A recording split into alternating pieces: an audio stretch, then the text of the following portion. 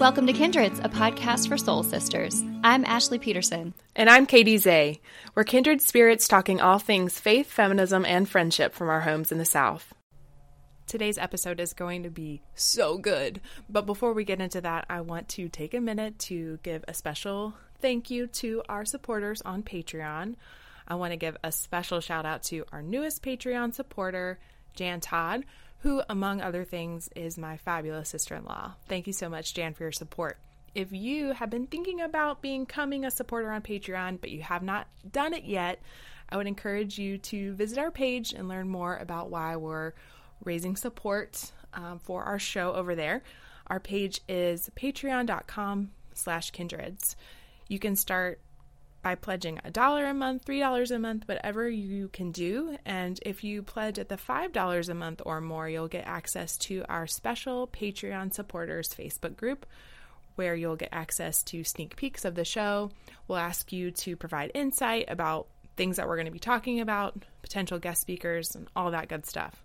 So go on over to patreon.com/kindreds to pledge today.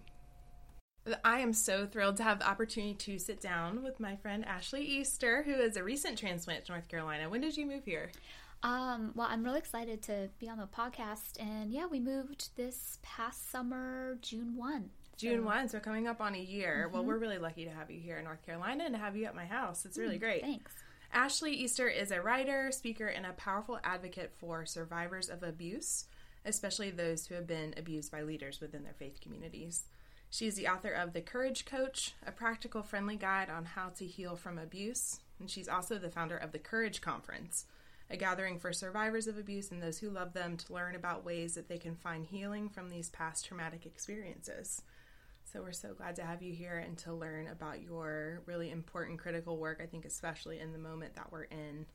So I wanted to start just by asking you about your story, which I know is long, and we don't have time to go into all of it, but you were raised in and finally left a very fundamentalist faith community.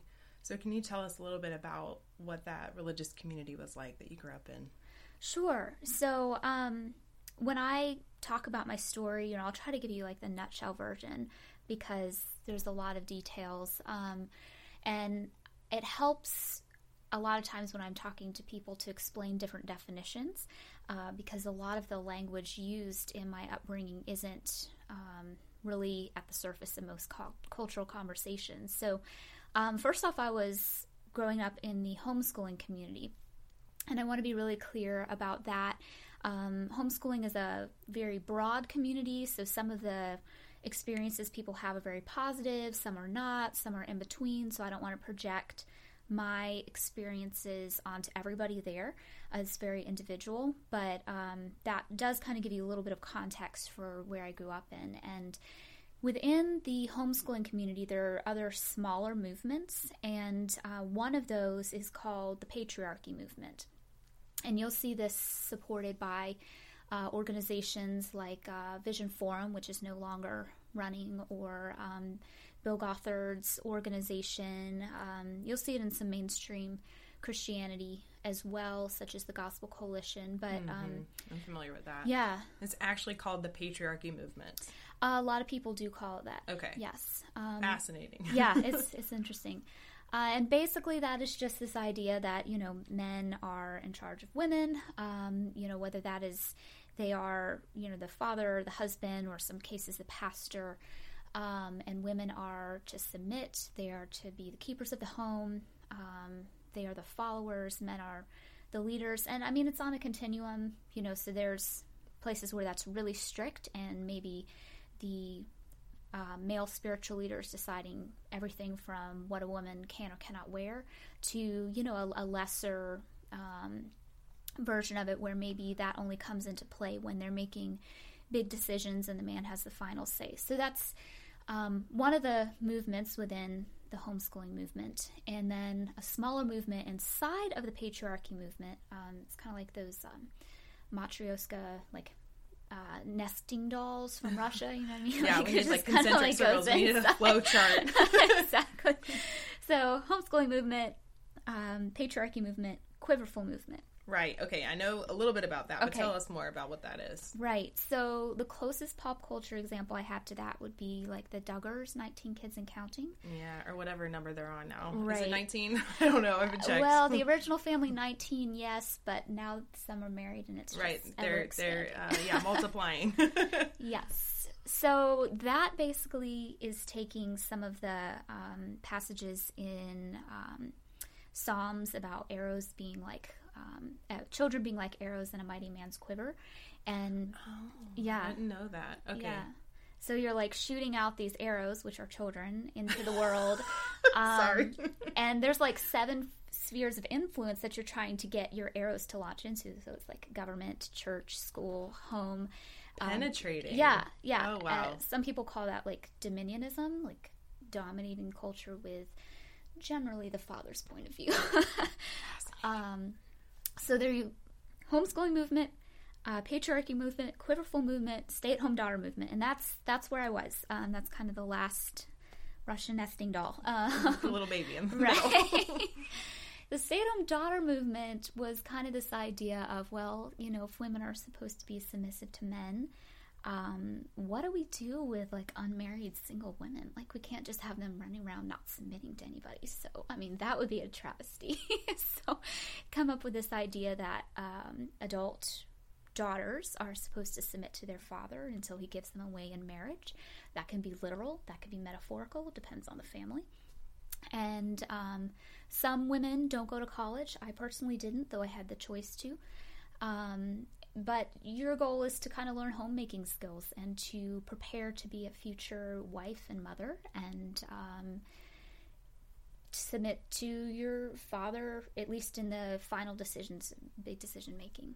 So that's kind of my upbringing in a nutshell. How often were those messages really explicit versus subtle? You know, there was a mix of both. I mean, I remember watching with another family or two a video about the 200-year plan, and it was, you know, you have 10 children, your 10 children have 10 children, and in 200 years we can take over the world with, you know, the patriarchy. Basically, I was given a book that was very influential to me right when I graduated from high school at 16. It was called Joyfully at Home, and it was about being a stay-at-home daughter and why that was, you know, God's way. And so there were certainly things that were more subtle, but it was pretty overt in some cases too. And did the quiverful movement, I'm asking a history lesson, which Yeah, you may or may yeah. not know, did it form in response to civil rights and women's rights movements, or did it precede those? I'm also guessing that this is a predominantly white movement, but I could be wrong. So do you know kind of the origin of when this specific movement started? Yeah, so I mean, I think, for hundreds of years, people have had lots more children than is generally common today.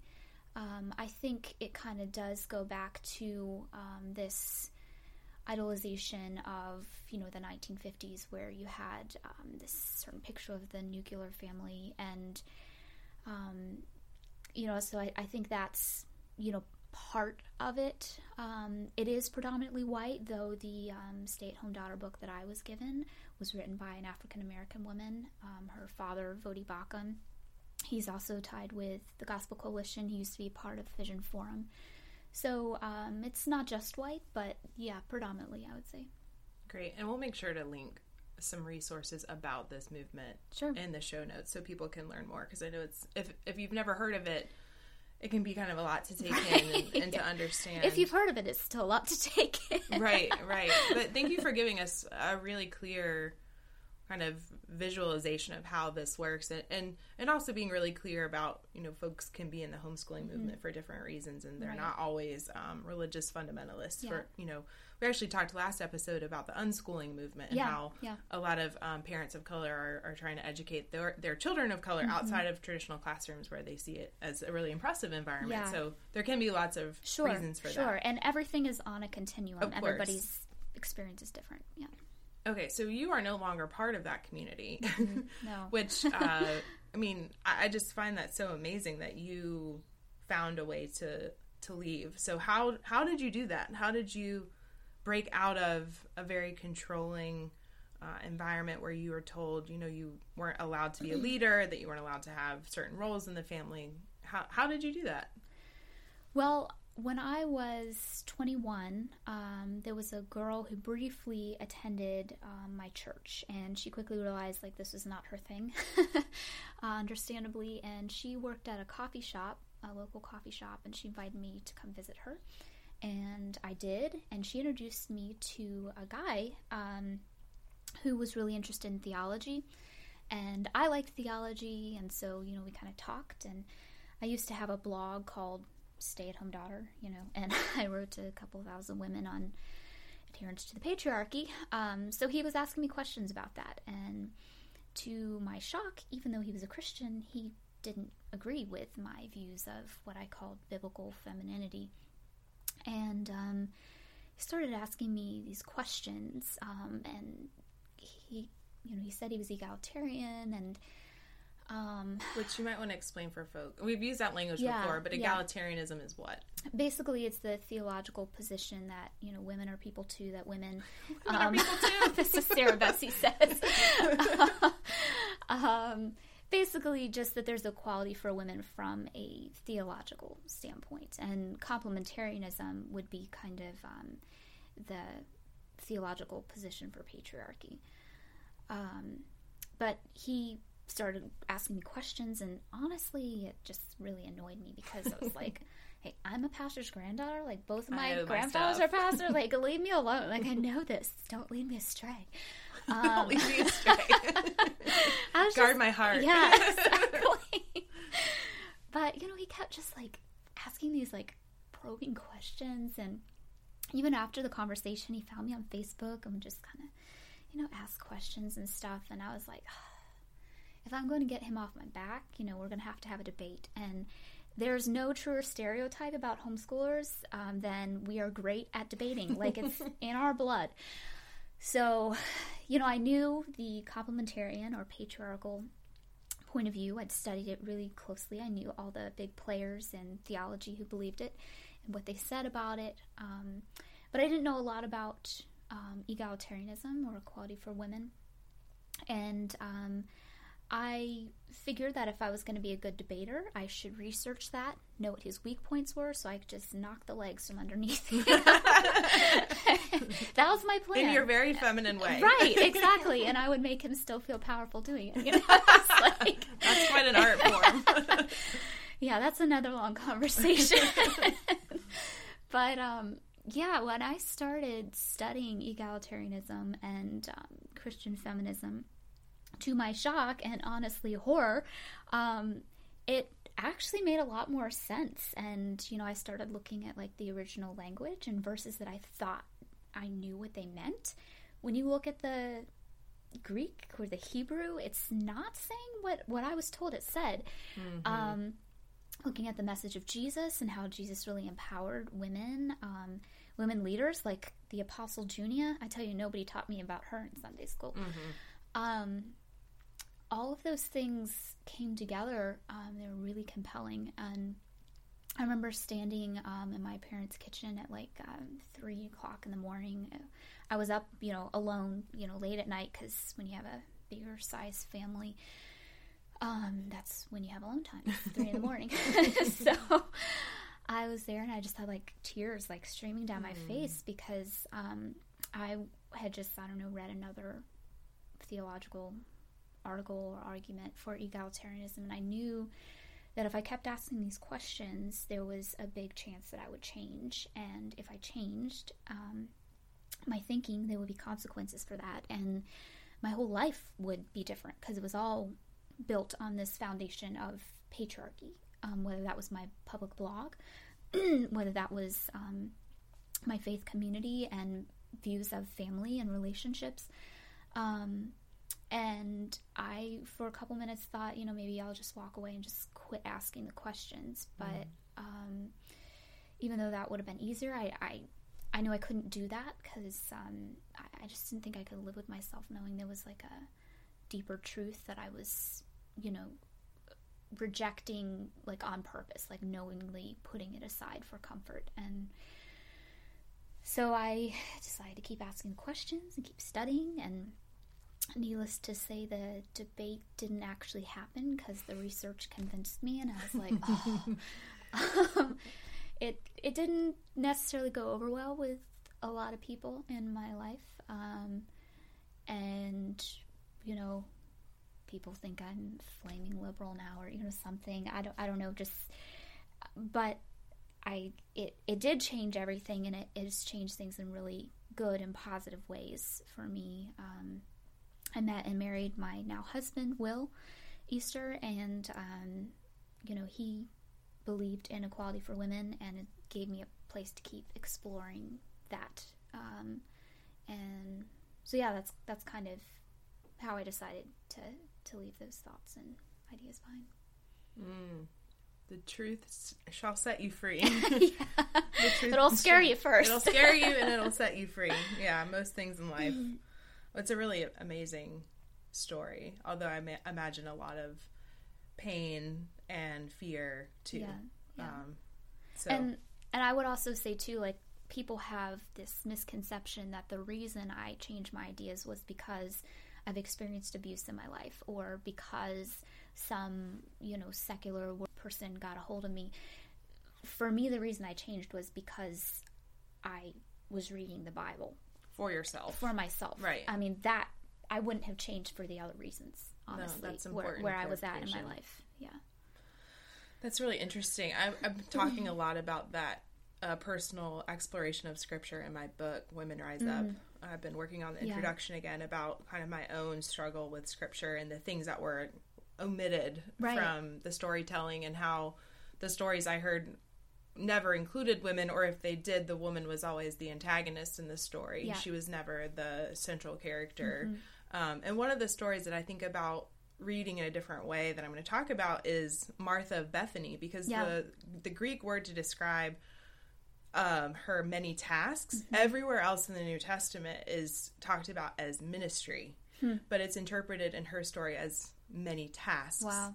So what does that mean? And any other time it's with a male actor in the story. And so we talk about that like she's in the kitchen, but there's absolutely no biblical evidence that she was in the kitchen at all. Yeah. She was probably doing community organizing work. She might have been doing tasks to, you know, get the community together because Jesus was there. Why do we think that she was in the kitchen? Not to say that there's anything wrong with that, but it does paint her role in a very specific way. And what would it mean if we were to claim Martha as, you know, a minister in her community? And that's why she and Jesus were so close. So there's just so many things like that where we think the Bible says something, but we interpret it in different ways. Right. So I can't wait to talk more about that as we get together in the future. Yeah. So, I mean, I want to talk about your advocacy for survivors of abuse. And do you use the word survivor? I prefer survivor to victim. Yeah. I just want to make sure that was language you like.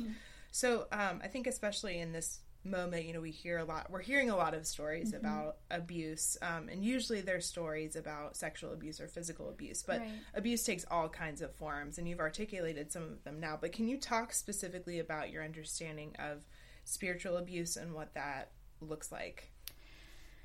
Spiritual abuse, I think, is very much the same as other types of abuse in the motivation for it. If you look at any, you know, domestic violence prevention research or tools, it will teach you that abuse is always motivated out of a lust for power and control.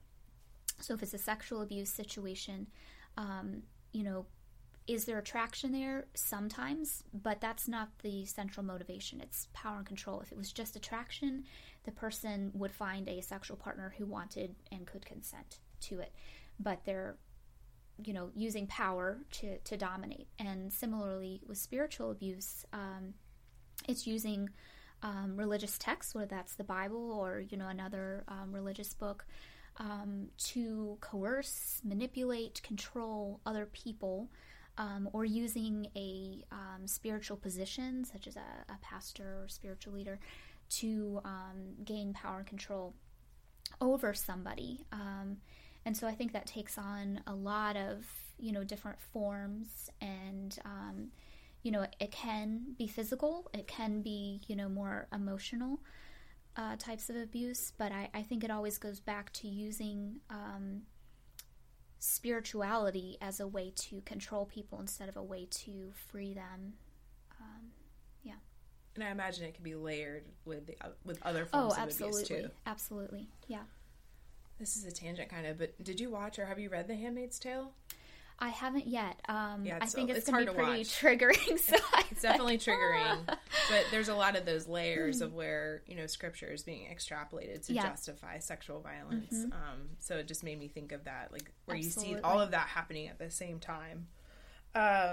You've done so much great work with the Courage Conference and your writing and speaking, reaching out to survivors of abuse and teaching people in the church how they can provide support. So when you think about faith leaders or people in congregations, what are some of the things that you want them to know about the fact that there are survivors in their communities? Right. Well, I think that's the place to start, is recognizing that there are survivors in their community. Statistics are at least 1 in 3 women, 1 in 6 men experience abuse, and we have no research that shows us that it's any less in churches. If anything, there's, I think, a potential that there could be more. So recognizing that this is a huge issue, and if 1 in 3 women and 1 in 6 men were experiencing cancer in your church, you'd probably have programs and sermons, and you'd be funding, cancer research work. But with abuse, that's not necessarily the case, even though it's high numbers of people. So I think first off, you have to recognize it's there, and that just because somebody's a church person doesn't mean they're a good person. They may be an abuser. Then I would say to faith leaders that you don't need to handle this on your own. And in fact, if you do try to handle it on your own, that could be potentially more dangerous and re-victimizing. We have so many great resources, whether that is victim advocates or professional licensed counselors, police and law enforcement, lawyers, and all those things. And I would see a pastor's role as giving comfort to a victim, but ultimately directing them to professional resources. And the way they can be a good faith leader is by recognizing their limitations. I'm an advocate. I'm not a therapist, so I recognize my limitations if I can offer empathy and connection, but I'm not going to take that role. And I think for faith leaders to be responsible, they need to understand that too, and then really creating a culture where people feel safe speaking up, and where they're not teaching theology that is based in power and control. And I think you can do things to create a culture where victims feel safe, but abusers feel endangered in those communities. And I think that's something that we need to work towards. And even when the message is not specifically about this, there can be implicit messages that are harmful. I'm thinking of a time that I visited a church with the white male pastor preached about the importance of staying. And it was about commitment, and I mean, I can see that side, but there was at no point did he say, side note, if you're someone who's in an abusive situation, like this doesn't apply in those situations. There was no disclaimer. And I think just recognizing those opportunities and potential missed opportunities, because that can just reinforce some of the problematic mindsets. I think that's a great point. That's something I've enjoyed about the church that I'm in, is they'll be talking about something and it's not necessarily abuse, but there's always that side note of, hey, but we're not talking about abusive relationships. And that's another subject. And I think you're right. That needs to be on the front of the conversation. I also think, talking about referring people to other professional resources is great. And I feel like congregations could also have funding that they provide if people don't have the resources to go see a licensed therapist, or offer to drive the person, or finding other ways to support their journey of healing. Absolutely. That might not be the actual healing work that needs to be done one-on-one with a therapist, but there are lots of ways to show up and be supportive of people. Right. That's really good. So we mentioned Me Too at the beginning. We're learning, gosh, it seems like hourly almost, if not daily, just more and more instances of abuse in all industries, in all communities, including the church, for sure, which we'll talk about more. What do you think the impact of this moment, where women are, mostly women, are talking about their experiences? What do you think the impact of that moment will be for future generations of women and girls and everyone who's at risk for abuse? I'm actually really hopeful, because abuse has been happening since, the beginning of time. So it's nothing new. But the fact that we're talking about this openly is new. And I think when we know something is occurring, then we have a responsibility to do something. And what I'm seeing, particularly with the younger generations, I like to call it like the justice generation, I think that there's a stirring in people to say, okay, not only do we see this and we acknowledge it happens, but we're not content to just let it keep going on without consequence.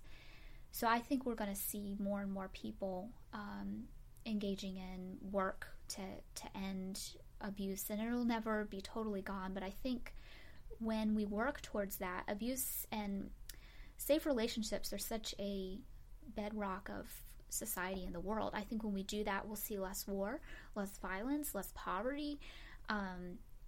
I don't think it's just going to be change in interpersonal relationships, but I think it'll be cultural shifts that happen when we start to take this seriously. And I'm hopeful that this generation is going to kind of push that forward. And that's what I'm hoping. I feel hopeful too, and I also see a potential thread through the work that you're doing, the Me Too movement, Black Lives Matter movement, the movement for immigrant rights, mass incarceration, gun violence. To me, one of the central tenets is the human right to bodily autonomy, which some people in the Christian community would argue is not a Christian value. I would say it absolutely is. And I think if we can talk about the importance of bodily autonomy, we would be able to work across different movements for everyone's collective liberation, that you have the right to say what you do to your body, where your body is, that your body is in a safe and healthy environment, that you're able to thrive, that you have what you need. I mean, it touches all of those different things. So I'm hopeful too, and I see that intersectional work happening among younger activists, even younger than me. I'm starting to not be so young anymore. You're young. Well, you're 10 years younger than me, and I see these high school students who are 10 years younger than you. Right. It really is inspiring, and I think that they get it in ways that I don't think I did at that age. It's really inspiring. So we talked about what we would love for faith leaders to know, but when thinking about, people who are listening to this episode, there are going to be people who are survivors. So what would you want them to know if they are at the beginning or middle or end of their healing journey? What's something that you would want them to leave this message with? I think healing is a journey, and I saw this really cool graphic on Facebook. It was kind of it's not just a straight line. It's kind of it was kind of a image of like a heart monitor. So sometimes your healing is like up and down and around, and so just realizing that it's not, if you have a downtime, that doesn't mean that you're being set back in your healing necessarily. It's just kind of the nature of the healing process. I would say that to heal, it's something that you actively have to work towards and even fight for. I know not everybody is in a position where they're able to do that, so there's no shame that I'm projecting onto people who are in those situations. But to heal, you have to work on it. It doesn't just happen. Like, time doesn't just make everything okay. You've got to get the support of a community of professionals, and that it does get better. It does over time. Some days it won't feel that way, but other days it will, and just enjoy those moments too. Enjoy good community with people, and when you can, win even small battles of, hey, I did some self-care today, and that felt good, and I deserve that. Like, those are ways that we heal and things that should be celebrated. And everyone should follow Ashley on the internet. Why don't you share with folks where they can find more information about what you're doing, and the Courage Conference too? Yeah. Oh, thanks. I blog at ashlyeaster.com. On there's my speaking page. I've got a couple of places I'm speaking, including the Courage Conference, which will be October 20th of this year. That's an event to empower survivors of abuse and to equip advocates and faith leaders and anybody who really wants to be educated on this topic. And I'm on Twitter, Facebook. It'd be pretty easy to find me there. It's just Ashley Easter. Not a lot of those out there. But yeah, I'd love to connect with you. And we'll link to all of your stuff in the show notes, so make sure to check that out. Well, thank you so much for this conversation. Thank you. This was fun. It was more lighthearted than I was expecting, given the topic, which I think is, I think humor is really important, or being able to see things, in different ways. It's not always super heavy, that you can kind of see some of the ridiculousness. Right. For me, that's a healing part, is when I think of things that happened in my past. I grew up in a pretty conservative evangelical church, and I just kind of laugh at the stuff that I heard now. It just seems so absurd. Yeah. If you don't laugh, you'll cry, and so I always try to err on the laughter side. It's good to have a combination of those things. Yeah. I want to move us to a segment we always do about things that we're listening to. I think we're both going to talk about podcasts actually today, and I know that you had one that you wanted to share with us. So why don't you tell us a little bit about what you've been listening to? I really have been enjoying the Liturgist podcast. They have a lot of different topics on kind of progressive theology ideas. But the episode that I would really recommend in relation to this conversation is the one on spiritual trauma. It was excellent. They brought in a therapist who, studies spiritual trauma and talked about trauma and how it affects the brain and, just really kind of the science of it. And for me, that's helpful to kind of know that the things that I'm feeling or the things that other people are feeling, it's not just purely an emotional thing. There's actually changes. And so I would really recommend checking out the Liturgists and the spiritual trauma episode. Great. And we'll link to that in the show notes too. I haven't heard of that podcast before. Yeah, you should check it out. I'm always looking for more progressive, faith-based podcasts. Right, There doesn't seem to be that many. Or maybe there are and I just don't know what they are. And I wanted to lift up a podcast episode too. I've been listening to the Unladylike podcast, which the co-hosts actually started the Stuff Mom Never Told You podcast, if anyone's listened to that before. But now they have one called Unladylike, where they cover unladylike topics, which I just love. And they featured one on being, I forget what the title is. It was about being, could you be feminist and be a Mormon, basically. And it featured a woman named Karen Kelly. She is a global human rights attorney. And she grew up in the Mormon Church, the Latter-day Saints Church. Okay. And, similar in terms of the kinds of patriarchy that you experienced and the limitations on what women were allowed to do. And she really just felt like that was wrong. And she pushed for ordination in the Mormon Church and started a whole organization. And she actually got excommunicated from the church for that work, which was really heartbreaking for her. And she no longer identifies as Mormon, but she's definitely made an impact on that church, and maybe future generations of women will they definitely will be the beneficiaries of her advocacy, but maybe even to the point that women are ordained.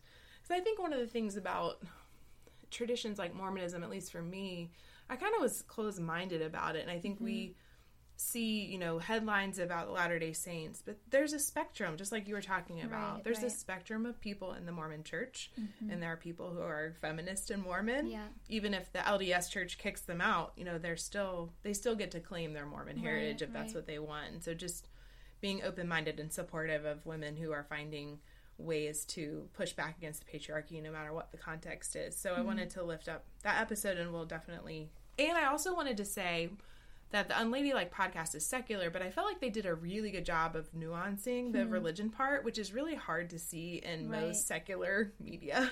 Like they just don't understand nuances of religion, but they did a really good job covering it. So I'll link to that and to Karen Kelly's Twitter account as well. So for our last segment, we always do a Kindreds of the Moment, and I wanted to pick one that was very much in alignment with what we're talking about, and actually a story that you helped me learn about a month ago, which is Jules Woodson, who is a survivor of abuse. Her story was recently covered in the New York Times over the weekend in a video form, as well as an op-ed called "I Was Assaulted and He Was Applauded," about an incident that happened when she was in high school, a minor, with her youth pastor at the time, Andy Savage, who is still on staff as a teaching pastor of High Point Church, which is in the Woodlands, right, of Texas, which is like a super wealthy part of Texas. It's heartbreaking to watch, but I'm so grateful for her courage in talking about what happened to her and holding him accountable when his own faith community failed to do that. So I wanted to lift her up, and I didn't know if you wanted to share anything else, because I know you know a little bit about the reporting that went behind that. Yeah. She came out with her story on a smaller blog, and it caught national attention, even global attention, I guess. And it was just such a sad story to hear of her experience. But then when Andy Savage spoke to the church and said he did have a sexual encounter with her, he wouldn't call it abuse, but he admitted to the encounter. At the end of that, his church stood up and gave him a standing ovation. And just to see all that went into that church service, I watched, the service and the emotional music that they played, kind of prepping it, and the wording of the apology, so-called apology. I don't know. It was sad to watch, but it's all too common. And I was just so thankful that she was willing to speak up about it, and she did so well in any of the interviews that she's been given. And I think she's going to bring a lot of light and hope to people, and I think we're going to see change because of her story. Yeah, so Jules, if you're listening, we really support you and are grateful for you. And I think she's also really helpful in pointing out some of the hypocrisy in evangelical theology around atonement and, Jesus died for my sins, therefore I ask for forgiveness, and all is done and in the past. No consequences. No consequences. I don't have to be held accountable, when you can tell that, I don't know how old she is now, but it's been like a decade at least or so. I think 20 years. In 20 years. So, but you can still feel her pain. Like, this pain is not in the past. This is pain that she's experiencing and re-experiencing now. And, whatever your theology, there has to be that relational reconciliation work.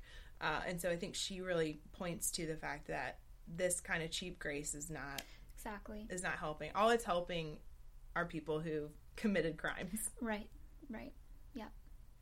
Much more work to do. But thank you so much, Ashley, for being on the podcast. Thank it's you. Been so much fun. Yeah, I love this. Thank you. All right. Well, we look forward to future conversations with you. I hope you stay around the Kindreds community, because we have so much to learn from you. Oh, well, thanks. All right. Talk to you soon. Thanks for listening. You can find us on our website, kindredspodcast.com. That's Kindreds with an S. Or you can send us an email at team@kindredspodcast.com. You can also follow me, Katie, on Twitter at KatieZeh. That's Katie with an EYZEH. Please send us your thoughts, ideas, and questions. We'd love to hear from you.